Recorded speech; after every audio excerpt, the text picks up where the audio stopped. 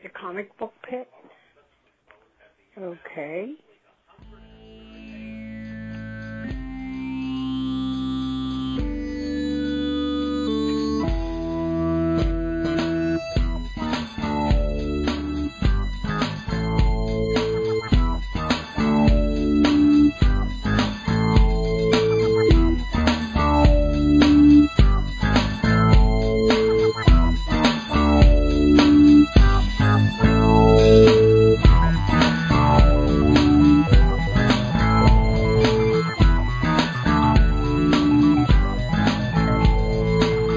Puppet Master, did Sean's cover come out yet? Oh, I don't know. Sean did a variant cover for Puppet Master. Nice. I forgot about it. I forgot all about that. Sean Atkins was in preview, Scott. Well, I don't read previews. Well, it doesn't matter if you read it or not. He was in it. I read current. No, it looks. It's weird. I typed in Sean Atkins Puppet Master online. Yeah. And I found it, and it comes out. It comes out like that same week as that show. Oh, so or whatever that what event. number of Puppet Master is that? It is the Puppet Master 1989 special one shot. Oh. Puppet Master Halloween 1989 SP. Oh, okay. Oh, there's the Atkins one. Yep. I see it Cover on Comixology. There you go. There. Nice. I just added it to my pull list so I can not forget it. Nice. Nice. That's our guy. That's awesome. And with that, we start the show. I don't know. Is that our starting point? Sure. Why not? I always have to say that. The only Pittsburgh Comics podcast that's had a co-host featured in previews. Yeah, man. Top that, McSauce. McSauce. I may have been in previews once, but I have no proof. I don't know. A long time ago. The analog age. Yeah. Yeah, I'm sure you were. If I did a comic with this guy. It was a Christian comic, and he used my art for one book, like for a cover, and I think it may have been in previews, but I never saw it. But well, I mean Google disagrees with that assessment, Scott. That was a long time ago. Do you think your Puppet Master was in previews? I mean, I don't know if the back cover was like highlighted or anything, or yeah, there's probably not likely on that. That was a store exclusive, yes. Yeah, it was. That's right. It was. So it probably only hit the NDC shelves. Yeah. Of which there are many. Yeah, that is true. Mm-hmm. Yeah. But nationwide, it probably didn't. There aren't that many. Right. But I mean, as far as it being, like, it wouldn't have been distributed. So right. In the same way. Right. It's a small claim to fame. Well, what if there's any, like... Well, a claim to fame nonetheless. Yeah. Like, completists out there that have to have, like, every variation of Puppet Master. Yeah, that's somebody. Or there are. I mean, I was surprised. Fans of Mr. Rogers. Oh yeah, there you go. Or that. That like the horror Mr. Rogers matchup. Yeah, if you've seen it. But yeah, I know there was some Puppet Master fans that we met, like when we first did that signing, mm-hmm. and they were like, I'm buying everything. They wanted all the covers and everything. So, like, oh yeah. Now, do you still have the original piece? The original art? I do. You know what's funny is I just drew it in my notebook on regular paper. Mm-hmm. And I have it, like, in the notebook, but it's, had been torn out and I put it back in.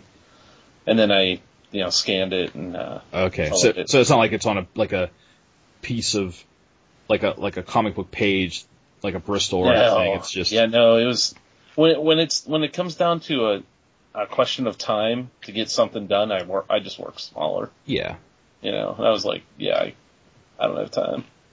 Ain't no one got time for that. Yeah. I'm trying to. Well, I don't see it, Scott. well, no one's selling it based on the back cover because they're fools. No, or just no one wants to part with it. In which case, they're intelligent. I still let's focus on the positive of Sean Atkins. You know, we're trying to figure out. You know, Mr. Sean Atkins has a cover on Comixology. A front cover. That's pretty cool. So we'll have to, awesome. we'll have to keep an eye out for that. Once again, I will have to buy a Puppet Master comic book. Yeah. We'll have him sign it too. That's pretty cool. I already added it to my list, so. And he'll be totally surprised and awe, you know, like, aw shucks, aw gee whiz, like, you guys buy my book, what? I'm like, yes, Sean, you're a really good artist. He's like, oh, I don't know. Our resident Eeyore. Yeah.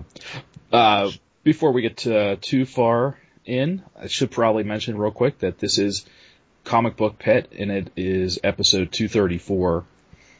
In case we have any new listeners out there, my name's Dan, and I'm the Duke, and I'm Jared, and we sometimes draw comics. We talk comics. We make comics. Yeah, that's true. Love it. Dust off an oldie but a goodie. Yeah. Got us through New York Comic Con. Yeah, which was that? Was the anniversary coming up with that, or no? It's not for a couple of weeks. Never mind. Yeah. Never mind. No, it's the Wizard World that I kept seeing the notifications for. Yeah, Wizard that World. Was about a year ago. Mm-hmm. Yeah, that was in September last year. This year it's in November. This year they have huge celebrity guests. Yes. Yeah, it's pretty amazing. Daredevil and the Punisher. And Foggy. And Foggy Nelson. Yeah. I know. Or if you're into the Mighty Ducks, people who like him for that. Sure. Oh yeah, that's right. I know it's a thing. I know it's true. Yeah. Yeah. So hopefully we'll be able to cover it like we did last year. Mm-hmm. We'll see. Jury's out. Yeah, we're still waiting. Waiting to see if we get approved for. Did you send in your approvals? Yep. Yeah, I applied. Okay. Yep. And we also have some feelers out. Last year we were lucky enough to host a panel on Saturday, which was pretty awesome. And we're going to try and do that again this year. So we're just waiting to hear back from the lovely person at Wizard World who helped us do that. So if we get to do that again, we'll keep people updated. It would be it'd be kind of cool to be able to, it was a lot of fun the first time around. Yeah, it was a blast. Definitely a feather in our cap, I feel like, as a show and as just fans of comics in general, to be able to be up on that dais and just, have a cool conversation with people about making comics. Yeah, how do we top that, though? I don't know. I have ideas, but I don't think this is the venue. People aren't tuning in for a production meeting. Yeah, that's definitely down the road. I mean, we don't even know if we're gonna get the green light on that, but if we do, we'll like I said, we'll have some meetings, we'll have some conversations, and we'll let people know. Not a whole lot going on, I think, news-wise. Probably the biggest thing is, it's officially fall now, and fall television is coming back. And with that, we've got, all the comic book shows. Showsins? Yeah. As in, like, programs on the TV. Right. Television programs. Yeah, what's tough is I'm still getting through Daredevil season 2. Oh my god. I'm gonna punch you. I know. It's like, why am I not done with that? I'm gonna reach through Skype and punch you. That was like 6 months ago, Scott. Oh, I know. I'm catching up though because I don't want to be late for Luke Cage. So that's why I'm like, I gotta get this done. But the thing is like, I like that weekly, like watching weekly shows. Mm-hmm. So then like, Gotham just came out this week. I'm like, oh, I gotta watch Gotham. And then I didn't watch Daredevil. But then I'm like, oh, Daredevil's so much better than this. Yeah. It's hard to switch gears because Daredevil's so much more cerebral of a show. The Netflix shows definitely raised the bar as far as dramatic storytelling with superheroes. Yeah. It makes shows like Gotham and Arrow look just sometimes downright silly in comparison. Oh yeah, so you said you watched Agents of S.H.I.E.L.D.? I did. I just watched it today. I haven't watched it yet. I did record it more out of, I think I'm at the point of, how I hate watched Heroes that I think I'll probably hate watch, which I will guess is going to be the final season of Agents of S.H.I.E.L.D. For you, or you think they're going to cancel it after this season? The ratings this week were not good. Interesting. So they moved it to 10 p.m. time slot. Mm-hmm. That's right. What was it, Monday night? So it's like that's not a good sign. Like when you go to 10 o'clock for a show that was on at 8, Well, I was reading something about that, and there's something to be said for that because,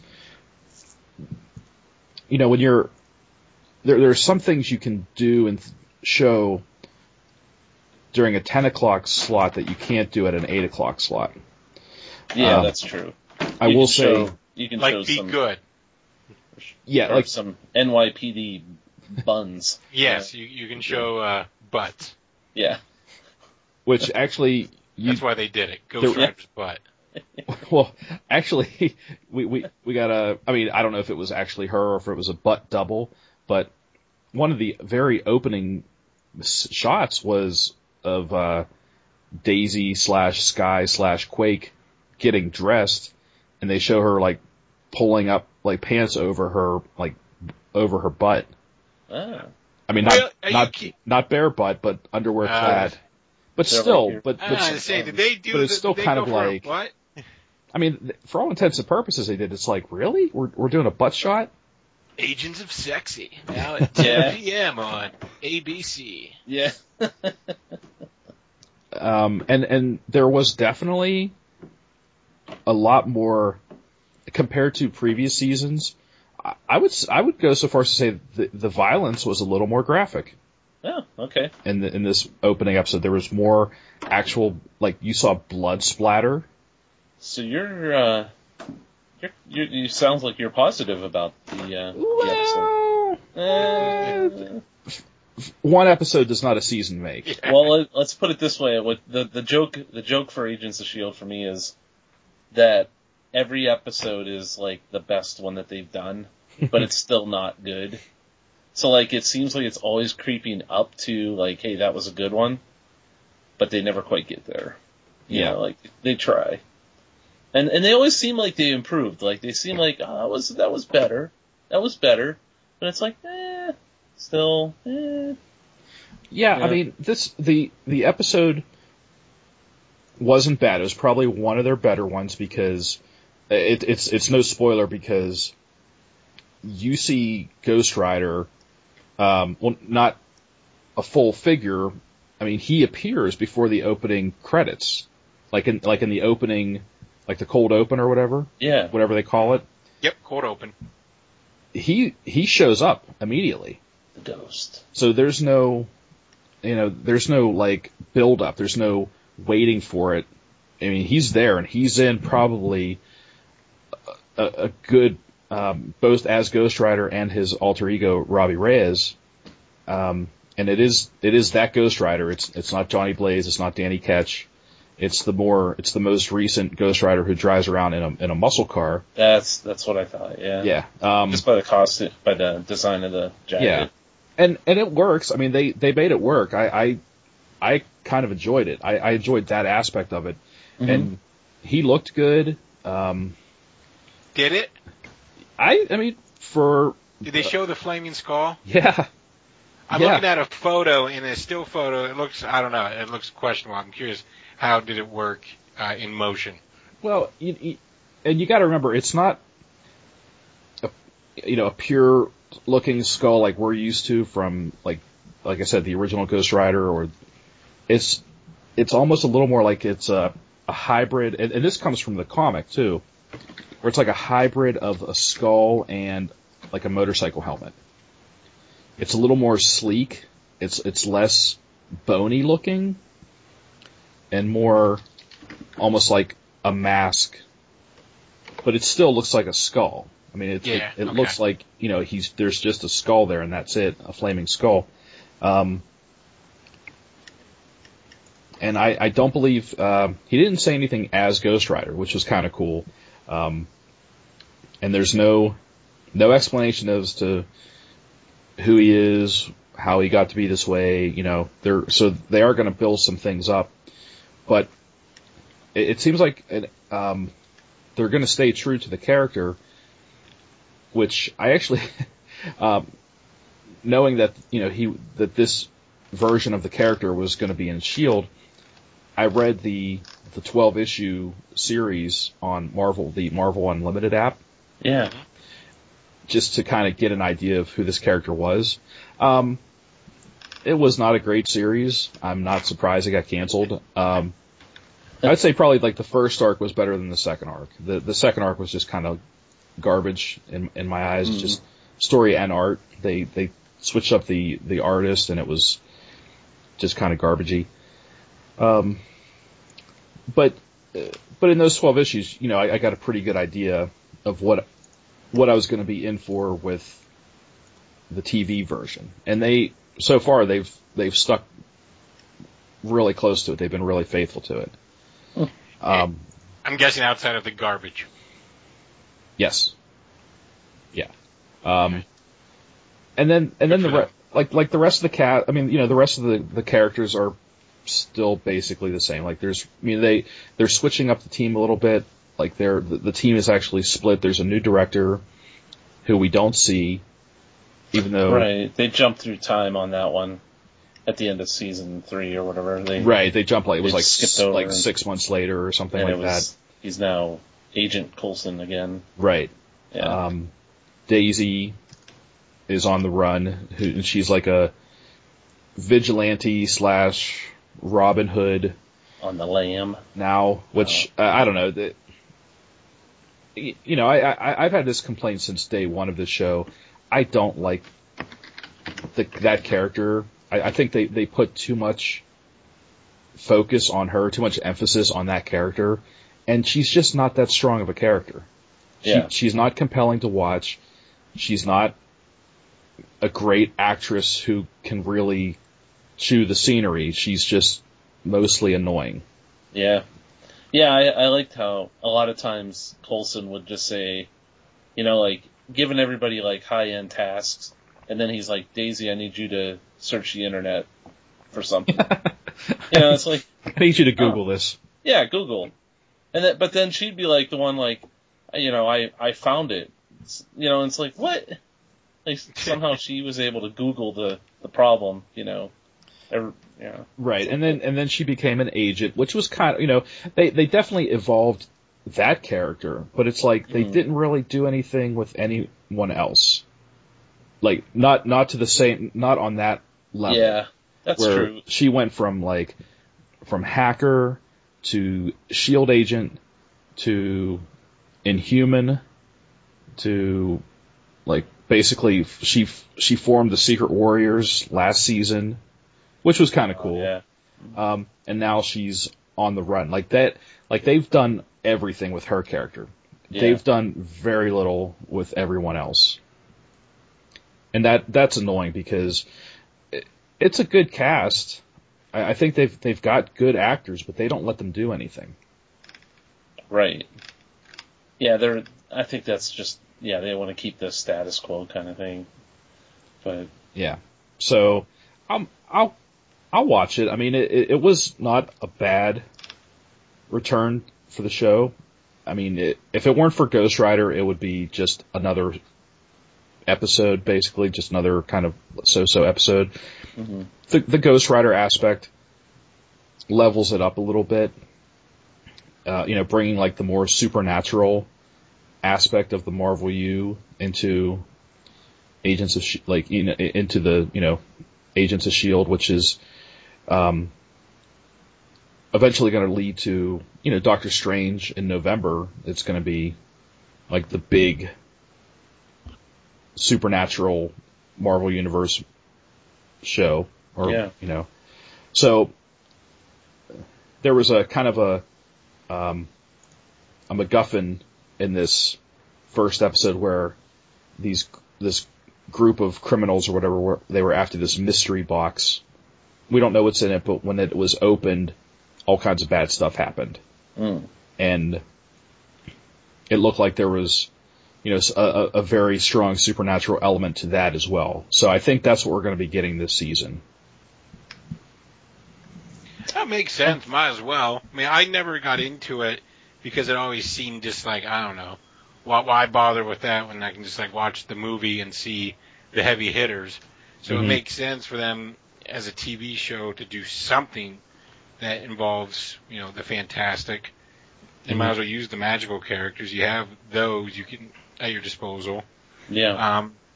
Are they? I mean, they still have that tenuous connection to the Marvel Cinematic Universe, correct? Oh yeah. Well, at some point, I mean, early on in this episode, they mentioned the Sokovia Accords. Okay. So that means we're living in a post Age of Ultron world, or post Civil War, I should say. Yeah. Oh yeah. True. Yeah. True. That was Civil War post. Okay. So, yeah, it's part of. What was the biggest cameo they scored? Was it Sam Jackson? Yeah, probably. Yeah. As far as think back to what you guys told me, like, Robert Downey Jr.'s never been on this show. Correct? No, none of the other people from. Just they had Sif from the Thor movie. Sif and what's her name? The other agent of S.H.I.E.L.D. Colby Smulders. Yeah, Colby Smulders. Yeah, she's a TV actress. Oh, yeah. Yeah, she was on How I Met Your Mother for. Maria Hill was on the show? She was on. Yeah, she was on there. Okay. That sounds kind of familiar, actually, now that you mention it. Yeah, for one episode. So no Scarlett Johansson? No, none of the main. They'll get, mentions. Not even Hawkeye? No.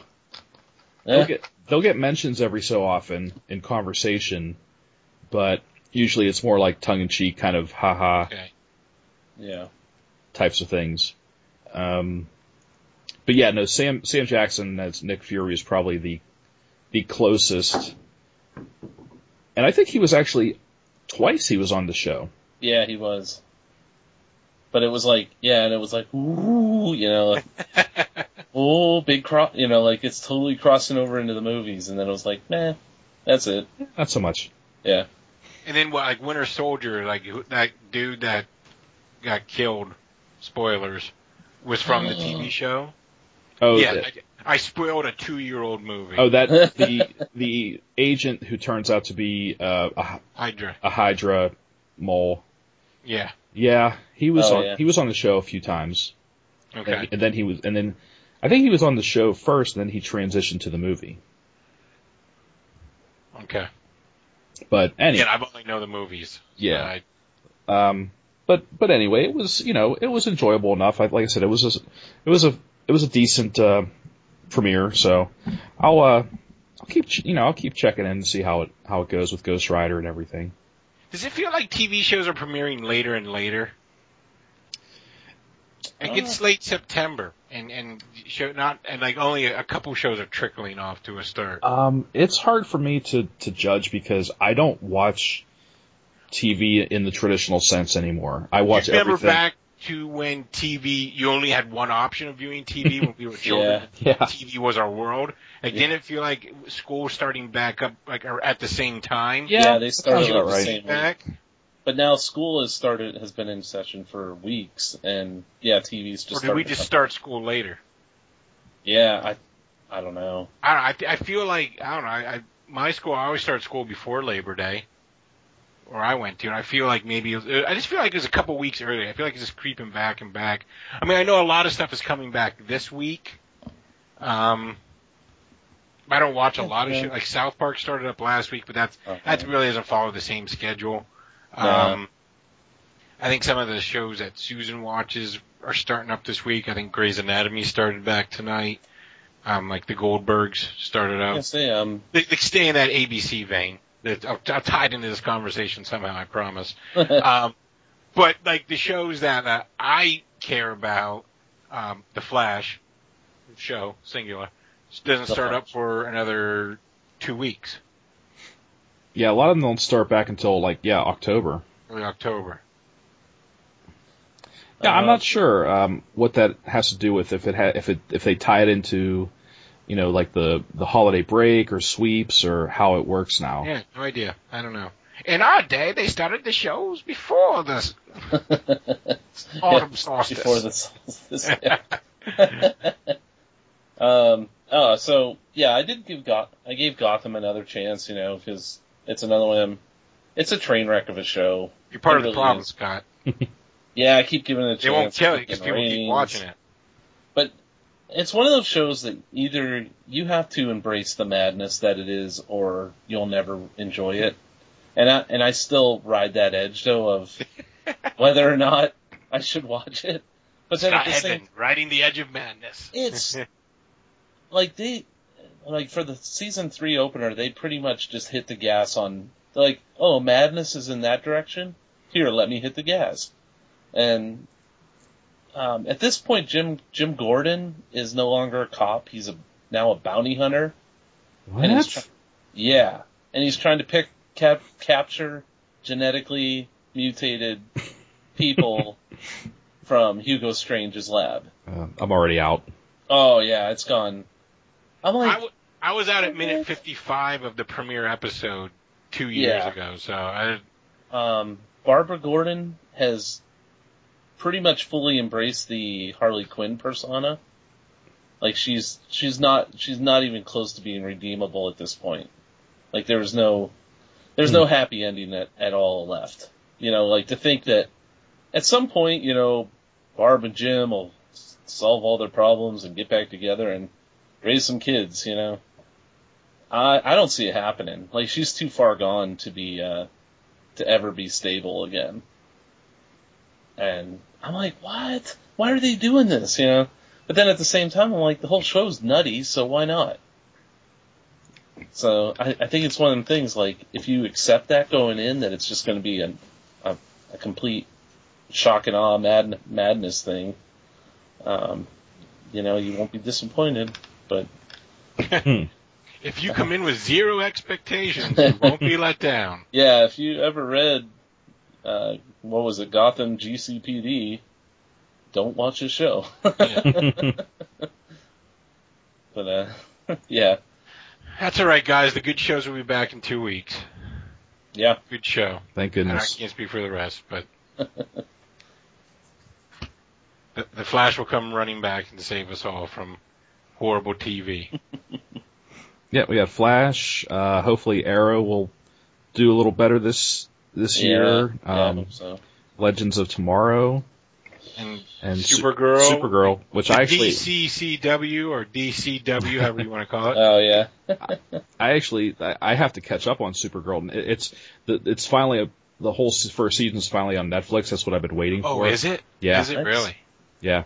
Oh, it's a good show. Because I didn't get a chance, like when I finally came around to the thinking of I was going to catch up on this, it was, it was too late. Like I would have had to buy the first 12 or 13 episods just to catch up, and I'm like, okay. I'm not going to do that. Yeah. Why? I enjoyed it. I live in the modern world. I thought Supergirl. There it is. Supergirl made Arrow look worse. Like I already wasn't happy with Arrow, and then the Supergirl show started up, and I was like, this is the replacement show for Arrow for me. Scott, because Flash and Supergirl are both good. But go ahead. I was going to say, I think every comic book show, in comparison, made Arrow look bad. That is true. Yeah, that was a stinker of a season. It's a shame. There was just nobody. So weird too. Yeah, I know. I never watched it, but it's the same like creative people behind it, and like the other show, like I'll be honest, I never watched it. I've tried, I just couldn't get into it. I always enjoy it when it crosses over with The Flash, and I even try like to give it a bump after that, and I just can't get into it. But I don't know what it is. But you know what's funny though is season 2 is the best season of Arrow. Yeah. And I would even argue that it's one of the best seasons of television I've ever seen. Because it was so intense. That's high praise, Scott. Well, it is. That's when you're throwing that into a really no, but what's funny is like, examine that comment. I'm at the comic book store, and the dude Tim that sometimes brings out comics. I said something about that, and I said we'll always have season 2, and he's like, "You ain't kidding, brother."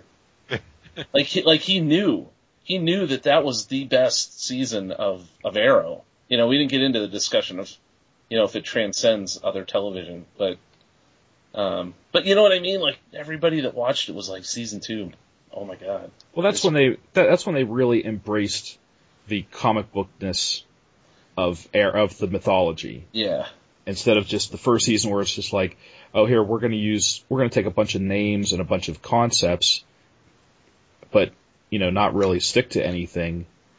That's when they introduced the Suicide Squad, and I think that's when Slade became Deathstroke. It is. And I think what happened for me with that season is that the stakes were always high. Every week you were like, oh my god, like, how did it get? It's so intense, but it was always maintain that level. So you would say, to someone who's never watched Arrow or have only seen bits and pieces, if one were to try and watch it or get into it or just sample it, just go to season 2 and go to skip season 1. You know what I did? You probably could. I mean, yeah.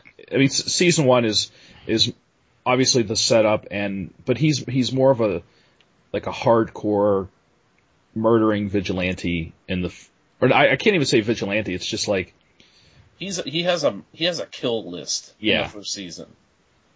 And it's based on his dad's book. Like, his dad died, and he's just like, I'm doing this for my dad to get rid of these. Yeah. Events at the end of the first season make him switch his ways around, where he decides, I have to make my city better. That's right. It's not about killing anymore. It's about not killing. That's when he becomes the no kill. Right. Yeah. So I was gonna say, we can tie this into some news. You mentioned Deathstroke, Slade Wilson, local product, Joe Manganiello. Oh yeah, playing Deathstroke in the Batman movie. Did they name him? Yeah, they did name him. Oh, sweet. Mm-hmm. Yeah, that's pretty cool. So there you go. That's awesome. Yeah, that's pretty interesting because he's traditionally not one of Batman's rogues. No, it is it is an interesting choice, because that he's not one of the traditional rogues, and B, they just used Deadshot in the Suicide Squad, and you would think that might be a little confusing to the casual fan. Yeah, that's true. I didn't even think of that. Well, they use them both in Arrow, and it is confusing. Even to the seasoned fan. Yeah. Well, that's what I was going to say about Arrow is, as far as, like you said about watching it, first season I only watched half of it, I think. And then I got disinterested because it felt too much like other WB stuff, with people wearing fancy clothes all the time and all that, blah, blah. Is that your take on the WB, fancy clothes and blah, blah, blah? Drama. Yeah. Oh yeah, it is. Come on. But it's all part, Dawson's Creek, Felicity, Smallville, nothing but fancy clothes and blah, blah, blah. Yeah. Seriously. No, I'm just going with it now. I like that we called it the WB, like a bunch of old heads. There's like, people listening to the show is like, what's a WB? What's a WB? WWWB. Homeboys and Anyway, fancy clothes and blah blah blah. It is though. Like every time, like I turn the show on, they would go from a dinner party scene to Arrow fighting someone, and I'm like, whose audience is this? And it drove me insane, so I quit watching it. And I'm not watching this superhero melodrama meant for the 1%. I would fast I want forward something that speaks to me, the 99%. Yeah, well then season 2 came along, and I'm like, there we go. Now we're talking. I'm like, now I'm listening. And now you're speaking my language, Harold. Yeah. The language of the working man. Oh, yeah. So. Blue collar Arrow. That's more like it. But yeah, like, so then I had missed some of that, and like, with the whole Deadshot and Deathstroke thing, I definitely was confused about what was going on there for a minute. So. Oh, yeah. No, I'm interested to, I watched the pilot of Supergirl. It was a little rough. I think I'll probably just jump into episode 2 on Netflix here and try and catch up. I don't know if I can convince the better half to forego House of Cards in lieu for Supergirl, so I'm going to have to squeeze it in on my own time. Yeah. She's not hearing that. Right? You want to stop watching House of Cards and start watching Supergirl? Yeah. You think I just offered her like a piece of shit on bread and like it was gourmet food? You've never seen a person just curl up their nose and be like, no. Bite your tongue. Yeah, so if we ever do the Real Housewives of Comic Book Pit episode that you guys talked about the other week. Oh, yeah. I totally want to do that. That'd be awesome. Yeah, I mentioned that to my my lady, and she's all about it. Yeah, nice. My better half, get ready for the hate. She's gonna bring the hate quotient. That's awesome. We'll have to talk off air at some point and see about making that happen. Yeah, I think that would be a blast. So let's keep let's forge ahead a little bit. Guys, got any comics to talk about? I read a comic book. Yeah. You read a comic book? Just one single one. So proud of you, buddy. I'm going to talk about Good job. I read Doom Patrol #1 from DC Comics. Oh, okay. And I forgot to pick that up. I totally wanted to read it. There's let's I'll go back here a little bit. I had no intention of buying this book. But I don't know Doom Patrol. I'm aware, I know it's a thing, but I'm not familiar with it at all. Never read anything with them. Had no intention of even buying this book. Our comics there's a whole wide world of comics, but we tend to like the superhero books, and that's fine. There's nothing wrong with that. That's our bread and butter, and has been for a long time. But I've kind of tried to slowly want to expand those horizons, and the Hernandez brothers is one that I've been trying to get into more, but it's so intimidating. Who knows? It's so much content out there from them. Love and Rockets is a book that's been around for as long as I can remember. I remember reading as a kid a book on the history of comics, and it featured Love and Rockets. And stuff like that, my feeble brain, it just can't wrap around that stuff. As a kid, I go what is this? I don't get it. And then here we are, there's so much content, who knows where to jump into. And you go to Copacetic Comics, and they feature the works of the Hernandez brothers or Daniel Klaus or Chris Ware or whomever. And it's I don't even know where to start. I feel I'll just stick to the Deadpools then, because I know that I know. But what little I've been able to sample and take in, mainly through the Free Comic Book Day, Love and Rockets from the last couple of years, I've developed an affinity for the artwork of Jaime Hernandez. Yeah. That's when I was ooh, I like that. I like the way that looks. I dig this. So, all that said, I show up to the shop on Wednesday. There's a Doom Patrol comic with a variant cover by Jaime Hernandez. And also colored by Laura Allred. So, it's kind of a 1-2 punch there. So I was all right, I will buy that. And I read it, and my aforementioned feeble brain had no clue what was going on. It's And I mean, Gerard Way, I read The Umbrella Academy. I have both the trades. I enjoyed that. I thought that was really good, and I was bummed that they never continued it. So I knew he knew how to make comics. I know he wasn't just some guy who was like, I did this, and now I do this. I knew he was the real deal. So I knew there would be something like quality from him. I was not familiar with artist Nick Darrington, but boy howdy, I do enjoy his work after reading this. This is, like I said, I don't know these characters. I don't know the history of Doom Patrol. I don't think you need to from reading this. It doesn't really seem to reference anything previous. I don't know if it ties in or not. And it was really good. And there's some like really heady stuff, for lack of a better word. Stuff you don't typically see like in a Big Two comic.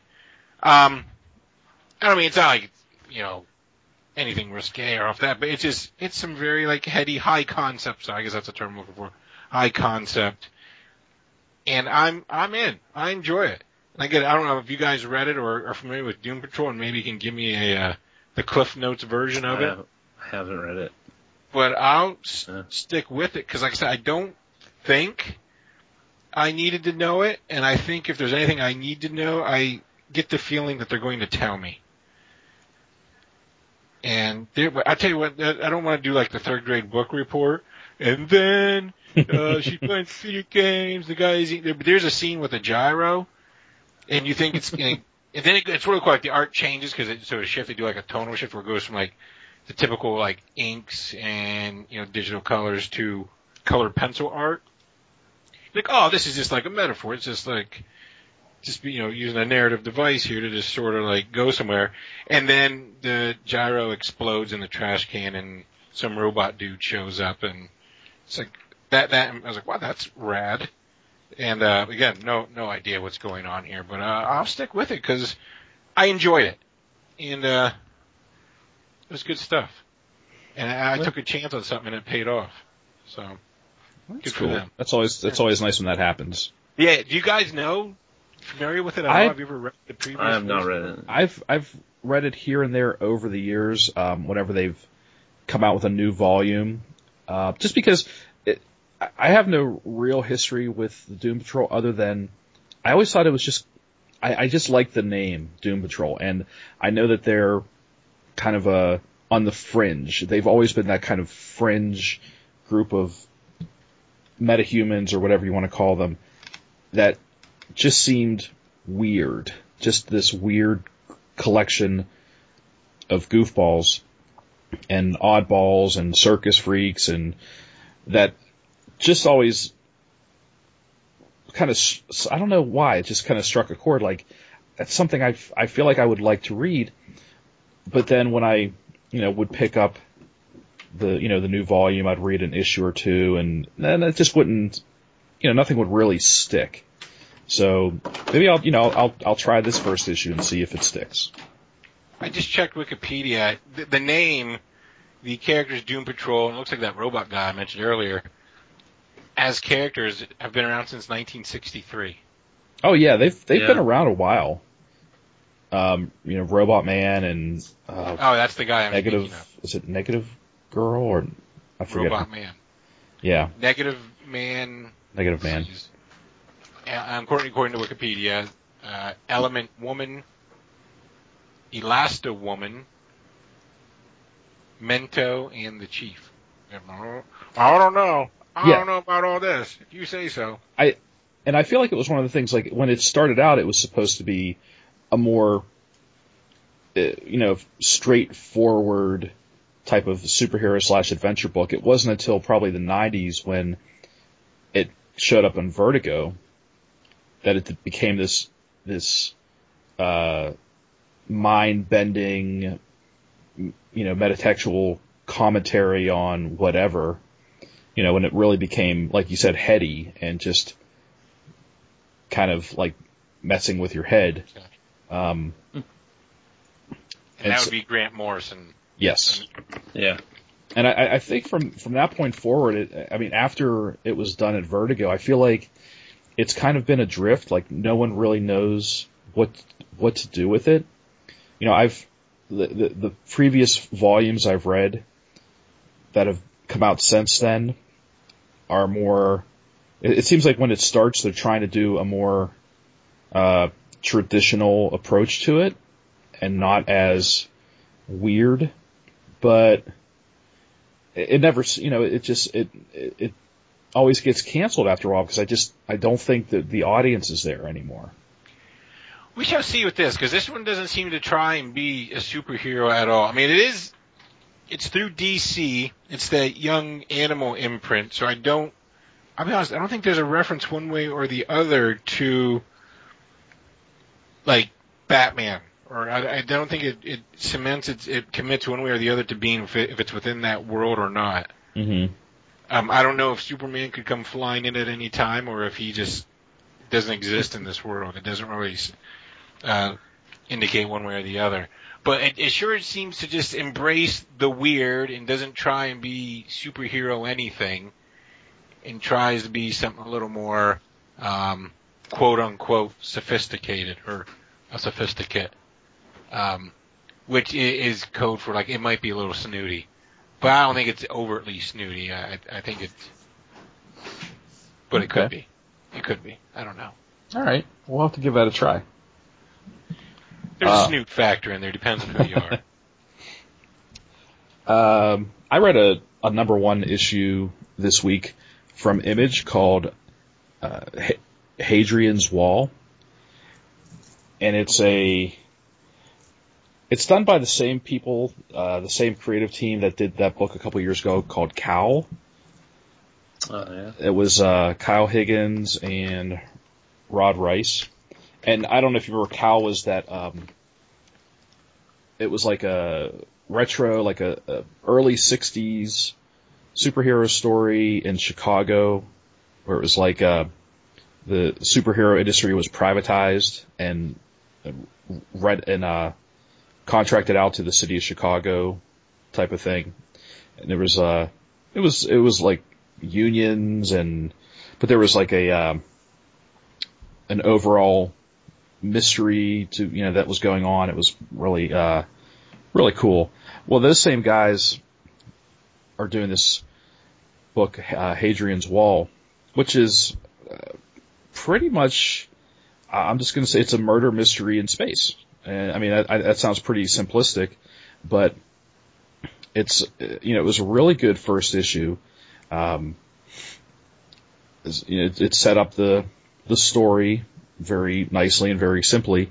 And the art is a lot, I don't want to say a lot better, because I liked the art in Cowl, and it was, for what it was perfect. It was kind of like this rougher, a little dirtier looking art because of the time, the early 60s. Like, it wasn't really clean and polished.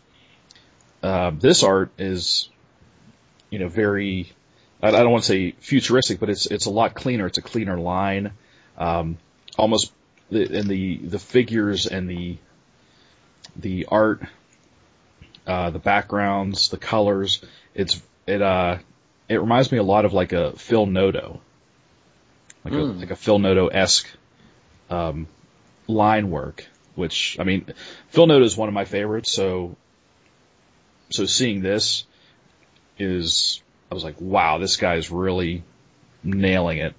Like just the line work, the colors, everything, and it's a really good opening to this story, which could very easily be like a pitch to a television show. The way it's laid out, I'm like, I could totally see this being like a TV series.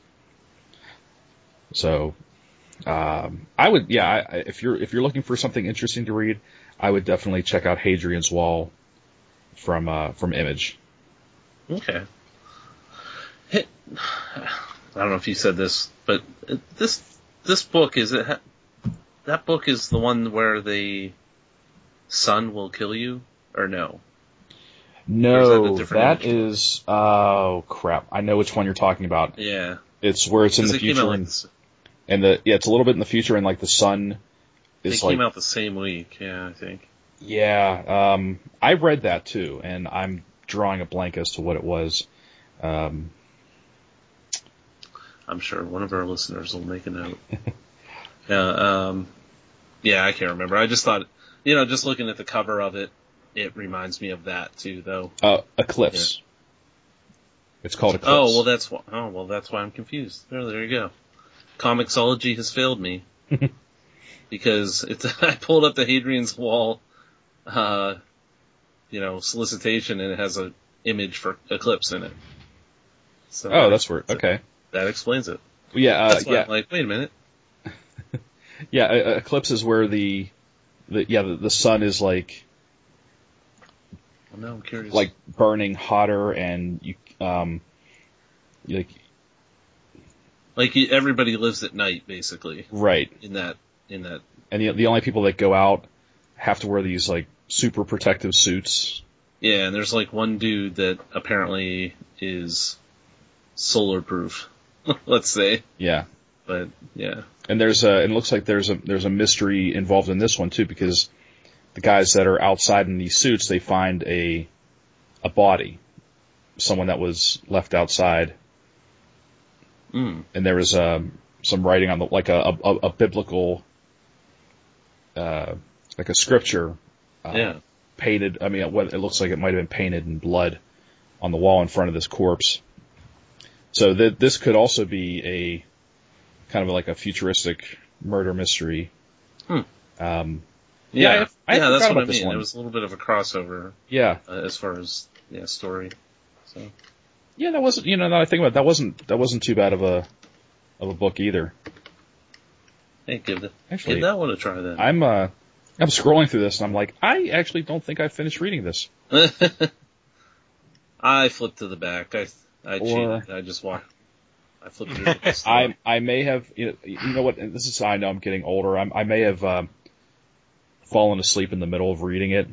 Okay. I've been doing that a lot lately where that happens. I'll start nodding off in the middle of something and then I'll wake up but I must still be like, cause I read it on my iPad, so I must still be like swiping pages, kind of. Oh, right. Just not really I'm just like on automatic pilot and I'm just swiping pages. So I kind of wake up and I get to the end. I'm like, oh, did I finish that? I guess I liked it. And then I like I said, I'm scrolling through Eclipse and I'm like, oh man, I don't remember half of this. So I might have to reread that because I remember liking it as I started reading it, but I don't remember the end of it. So. You know what? Now that I'm actually looking at the art for Hadrian's Wall, I can see what you're saying about the Phil Noto. Like I actually see some of that. Oh, the comparison to. Yeah. Mm-hmm. No, now I'm intrigued. I'm like maybe I should check that out. I would definitely recommend it. Come back next week when Dan finishes reading it. Yeah. Well, I think I know there was a book from last time that I wanted to talk about. It was Frank Cho's Skyborn. Okay. Yeah. And I read that. It was easy. I think what we had talked about was artists writing books. I think that's what we were talking about on the last one. Mm-hmm. And this one follows that same framework of, let's write a story that, focuses on what the artist loves to do best, and that's like draw, a beautiful woman in action, kicking ass. And that's Frank Cho to the T. That's what he does.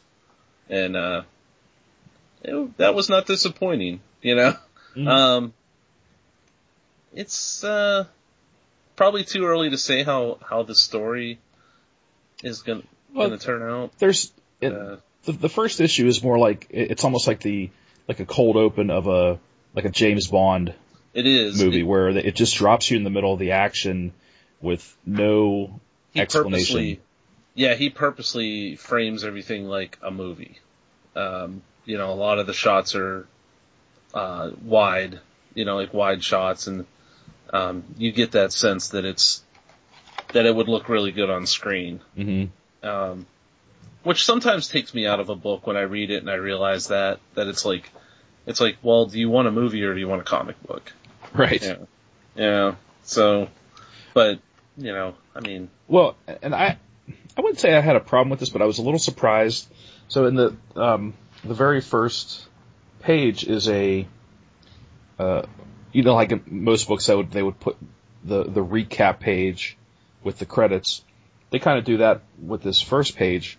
You've got the credits there, but it kind of, I guess it's their version of explaining, like leading you into the story. Mm-hmm. It says, Lazarus, after his miraculous resurrection, fathered 3 children. And that's where the name Skyborn comes from. I guess it's their last name. Yeah. Abraham, Thomas, and Grace. And all 3 children were blessed with superhuman strength, impenetrable skin, and immortality. This is their story. Now, I know who/what Lazarus is supposed to be.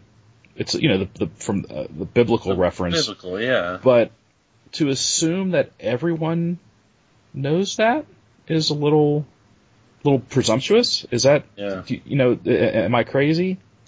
I mean, no, I think they need to explain that a little bit. Because someone could read this and be like, who's Lazarus? Is that someone we're supposed to know? Is that a character? Right. Is that, or if you're only a Batman reader and that's, Right. I mean, yeah, they might know the Lazarus Pit, but there might be people that don't know that Lazarus was a biblical reference. Yeah. So and that's what it is. Yeah. So I was kind of surprised that he went with that. Like, why not just? I mean, is that going to be important to the story? I don't know. You know what I mean? Like we said. I mean, it's the first issue. Not a lot happens. And that's what it is. It's almost like he, because he's like, oh, if you know who Lazarus is, then I don't need to explain who the children are. Mm-hmm. Because you're supposed to get from that he's, that they're born from somebody that has a supernatural ability in the first place, so then therefore they can have supernatural abilities. So he gets away with not even giving them a proper backstory. By just on that assumption that you're, that you know who Lazarus is. And, my Bible study is a little rusty, but Lazarus was just risen from the dead. I mean, I don't remember it wasn't like the Bible was, told stories of his superhuman feats. Right. Like that he had super strength and impenetrable skin. And I mean, the idea is that I think because they never speak of his death that people, that's the belief that he never died. Mm-hmm. Yeah, like I said, I'm just curious if that's going to actually... He never died again. If that's going to come back in some way, because it's an interesting choice to make, to have the direct tie to the Bible. To that person. Yeah, and I mean, you look at the names of the children, Abraham, Thomas, and Grace are all names that are based in biblical as well. Mm-hmm. What's funny though is now that I'm looking at this again, I think she's in the battle with the guy at the end with the beard at the end of the book, and he gets the better of her. Let's just leave it at that. But if you look at the silhouette on the opening page of Abraham Skyborn, I think that's him, which would lead me to believe that he didn't actually, he didn't finish her off. So to say, it's supposed to be a shocking ending, it's like, wow, she's dead, or oh my god, what happened, but. Well, let's just say her skin was penetrated. Yeah, she's supposed to be undefeatable after she just pretty much took out a commando unit or whatever, but, now she's been struck down, and, I'm thinking though that this guy just wounded her because it's actually her brother. I'm gonna say that. Well, and then then he's just like, there, I taught you a lesson. Well, and then the what he penetrates her with, this is sounding really terrible, Penetrates, yeah. is the sword Excalibur. Yeah. So there's a lot of different mythologies going on here. You've got the King Arthur mythology mixing with biblical mythology. So there's a lot of stuff going on here. Yeah. And I'll keep checking it out because, I mean, it's Frank Cho. That's pretty much the only reason. Like, oh yeah. Well, it's Brandy kicking ass. I mean, if you've ever read Liberty Meadows and you know who Brandy is, he draws the same woman every time, and it's always Brandy. And in this case, she's kicking ass. Mm-hmm. So, it's like, oh, all right, I'll read that. Yeah, or if Wonder Woman was a rated R book. Yeah. Yeah, that too. It's like if they let Frank Cho do Wonder Woman in a in a rated R setting, that it would be Grace Skyborn. Right. So, yeah, I guess that's another one we'll have to keep on the lookout for. And it's only a 5-issue series, so it shouldn't be hard to track. Cool. I follow the Cho around pretty much wherever he goes, so, I'm like, hey, Monkey Man. The Cho.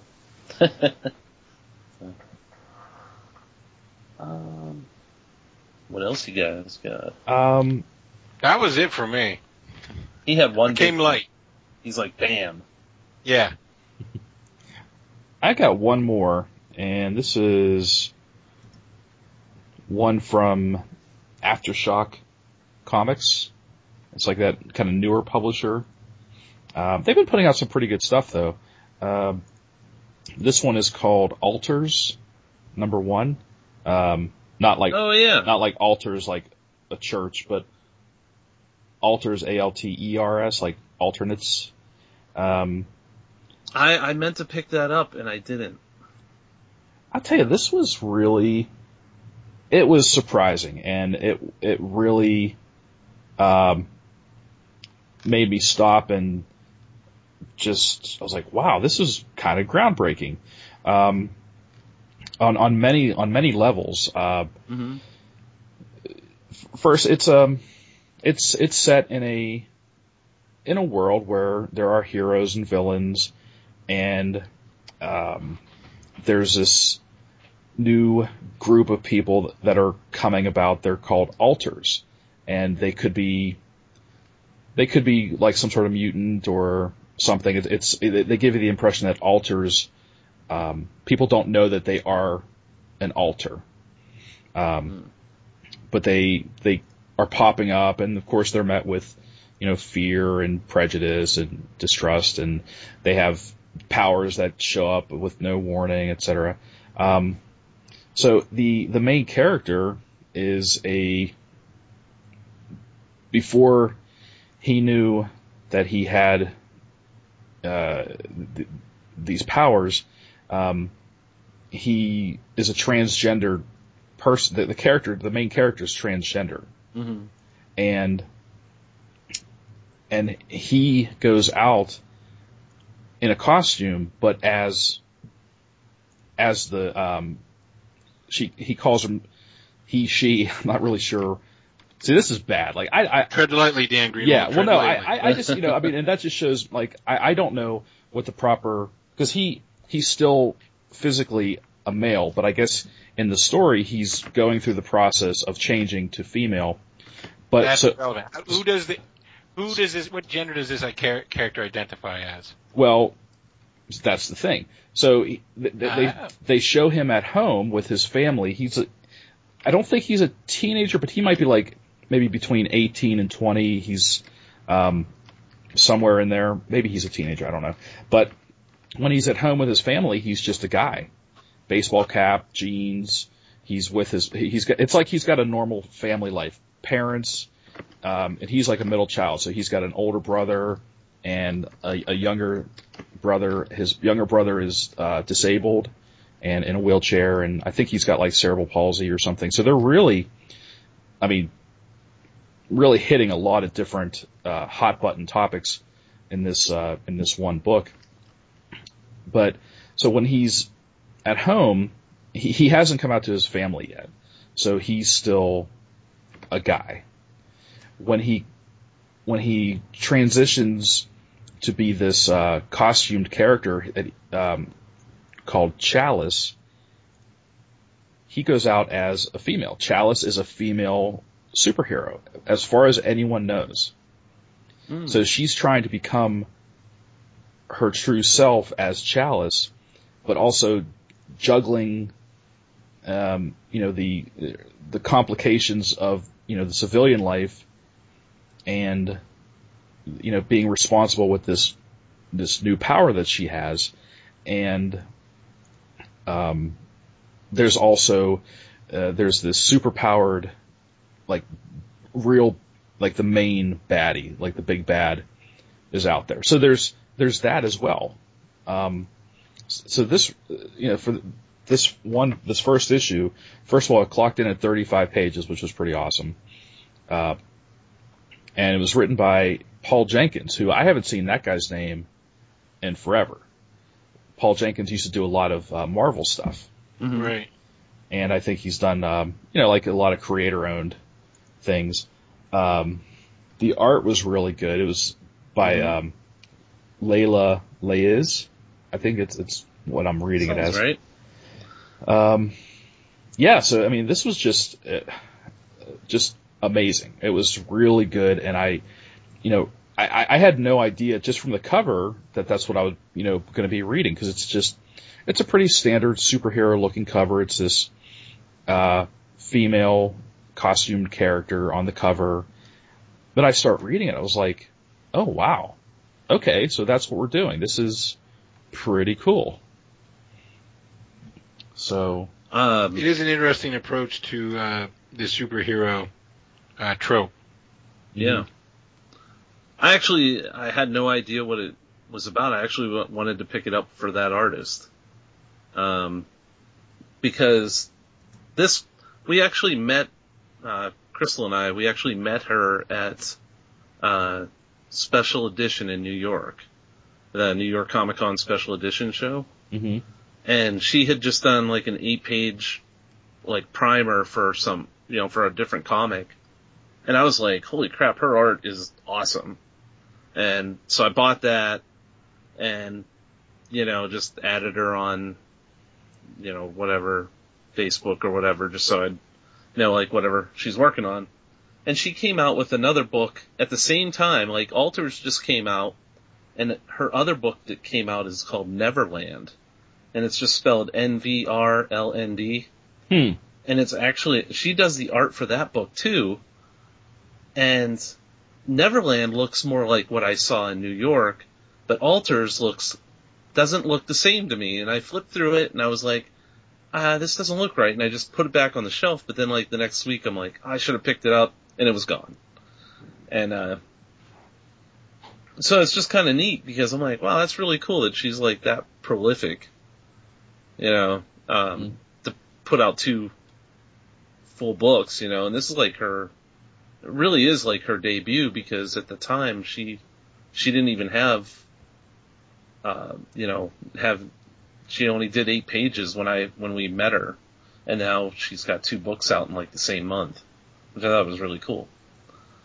Just briefly though, Neverland is, from 451 Burn, and it's a retelling of the Peter Pan mythos.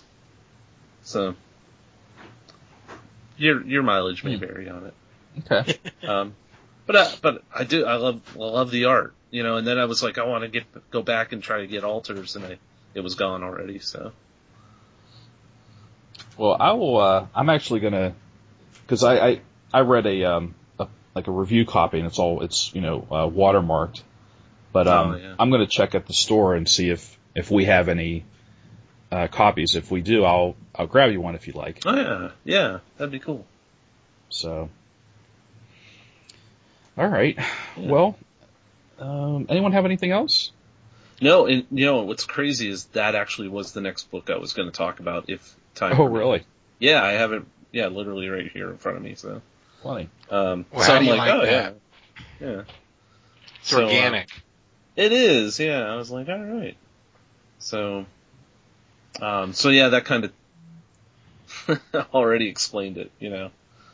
But yeah, if you like Peter Pan stories, check out Neverland.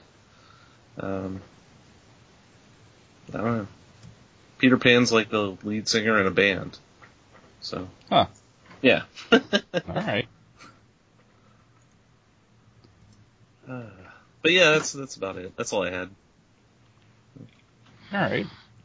But wow, I think all we did was talk about number one issues this week. Oh, nice. That's all right. Nothing wrong with that. So, I mean, that's a good problem to have. I mean, it just means there's a lot of stuff coming out. Oh, there's tons. And it's there really is. I mean, impossible to keep up with. Yeah, it's a great time. Oh, you know what else I want to mention, especially for Jared? But did you see the new issue of Amazing Spider-Man number 18? I did not read it. I'm aware it's out, and I read something on Bleeding Cool about it. Yeah. Our boy is back. Yeah, and I think if we check the tapes, I called it way back when, or we called it way back when. Yep. So, yeah, it was, I saw the how, I suppose, on Bleeding Cool. Basically, the spoil for everyone. We can talk about it next week, but okay. Doc Ock is making a return. Is at last making his return, you know, after being the superior Spider-Man. And I had to pick it up. So I just read it tonight. I didn't want to, you know, we usually don't talk about this week's comic, so I didn't want to get into it. Like, to let people catch up. But I do have one quick hot take question for you, just yes or no. Did you read Superman number 7 this week? I did not get to read it. I suggest you read it. Very rarely does a powerful standalone issue story come down the pike, particularly amongst the big two, and that's what we got this week. Okay. Superman. All right, I'll read it. Yeah, I'll read it. Maybe we can talk about it next week. Sounds good. Superman number 7. All right. Cool. All right, we all have our assignments for next week. Nice. Duke, you have to finish Daredevil season 2. I'm working on it. I'm going to watch one tonight, in fact. All right, good. Call your boss. You're not coming in tomorrow. Yeah. I got some binge watching to do. All right. Anyone have anything else before we close up? That's everything for now. All right. I mean, I don't know when this goes up, but this weekend is NitneyCon on Sunday. Oh, okay. In Penn State. Check it out. I'll be there. Cool. And then after that, I'm sure there'll be other things coming down the pike. So. Yep. Something next month. Yep. We'll announce it as it gets closer. Yep. All right. Well, that's all we have for this episode of Comic Book Pit. This has been episode number 234. I'm Dan. I'm the Duke. I'm Jared. And we will see you next week.